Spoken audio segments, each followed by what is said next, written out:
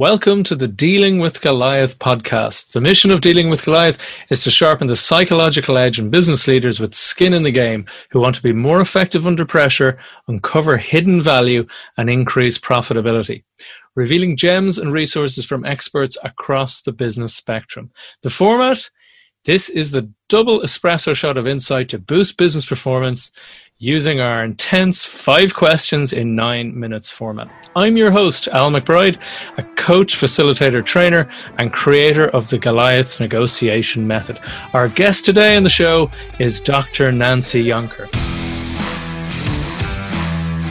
Nancy Yonker, PhD, has over 31 years of experience in the leadership transformation space and has mentored over 220 leaders on 5 different continents.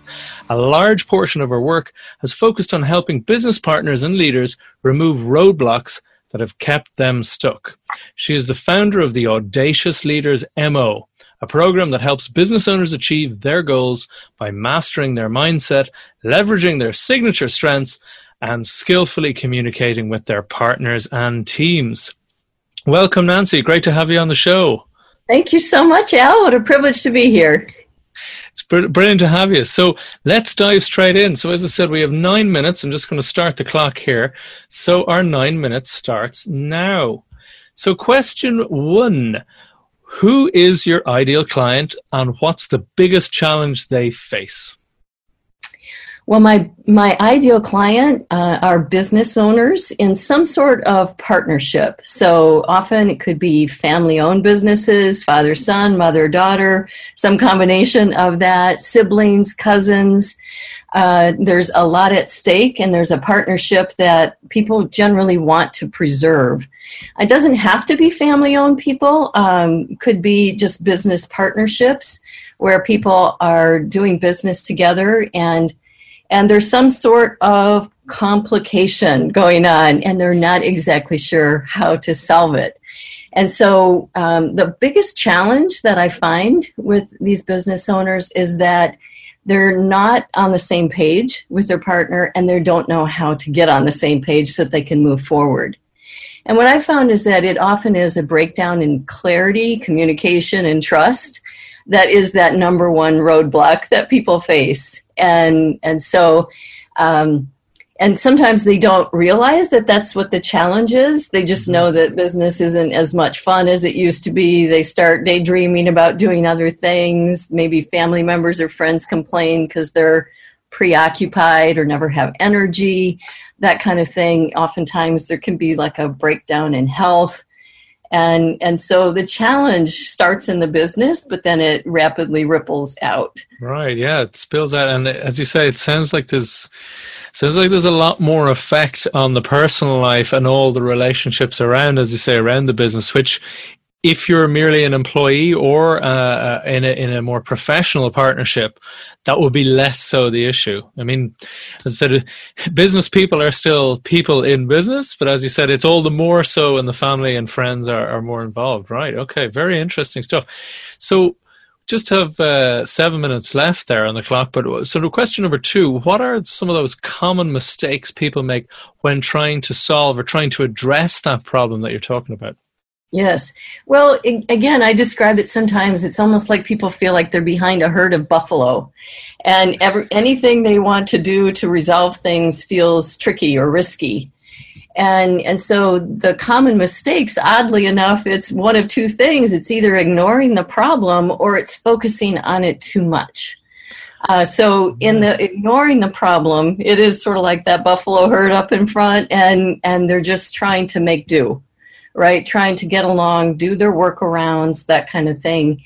And they might start to see some of their self-care go, like we talked about, like the stress starts to ripple out. They might be drinking more than they like, giving up exercise, not having very much leisure time. It's having an effect, but they're just trying to plod along. The other side of it, the biggest mistake that I see is that they focus a lot on the problem, right? And so they go in, they're going to fix the problem. And it typically goes in a cycle because they'll try something. Maybe there's an eruption or big withdrawal, and everyone goes to their separate corners for a while. And And so that kind of cycle just repeats itself until the resignation may fit in. And so there's that kind of focusing too much instead of focusing on what they want.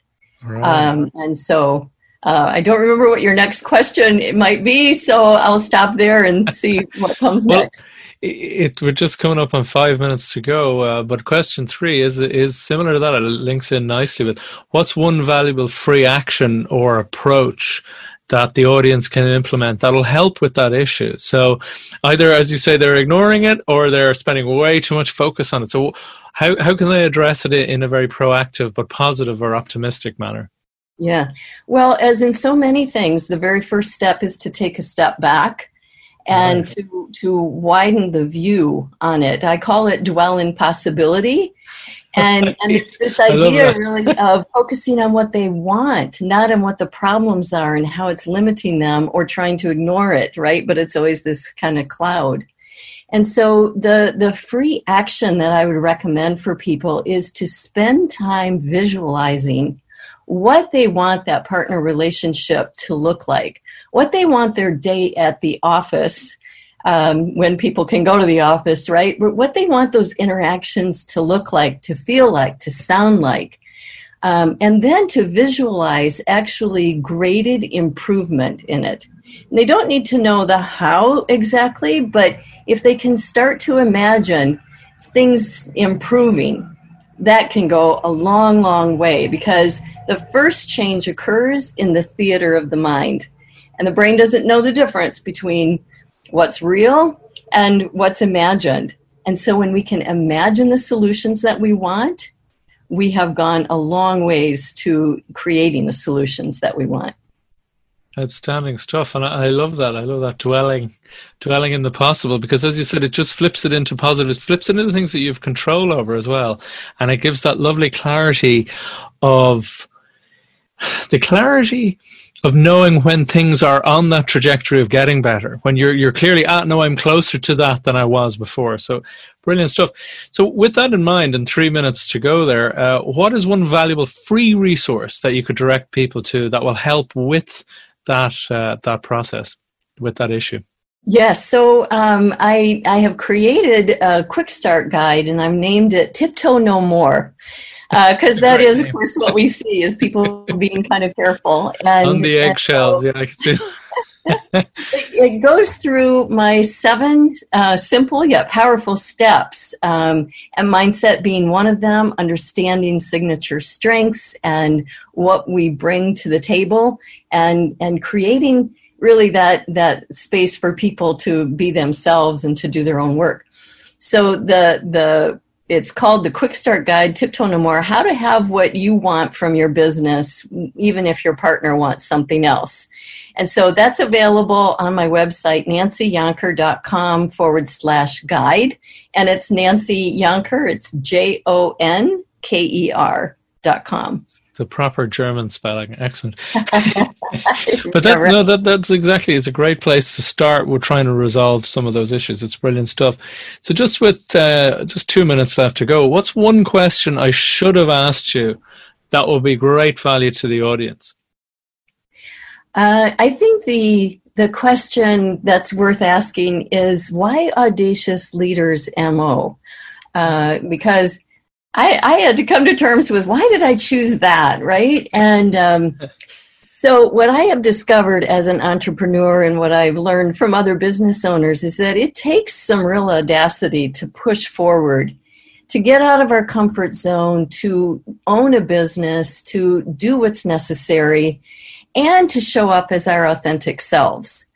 Right? Because, Brené Brown talks about brave leaders. I talk about audacious leaders, because being authentic and vulnerable and still knowing how to lead from that position is a really important thing, I think. And when I was leading a group for audacious women, we came up with the tagline, audacious, gracious, and tenacious. And I think actually that sums it up really well. We're not talking about being audacious in a brash kind of way, but it's actually speaking about what's true And when you're resolved to do that, you can actually be very gracious. And then, of course, we all need that tenacious aspect to our behavior when we're working in any kind of a business. And then I'll just finish up here with the MO part, the modus operandi.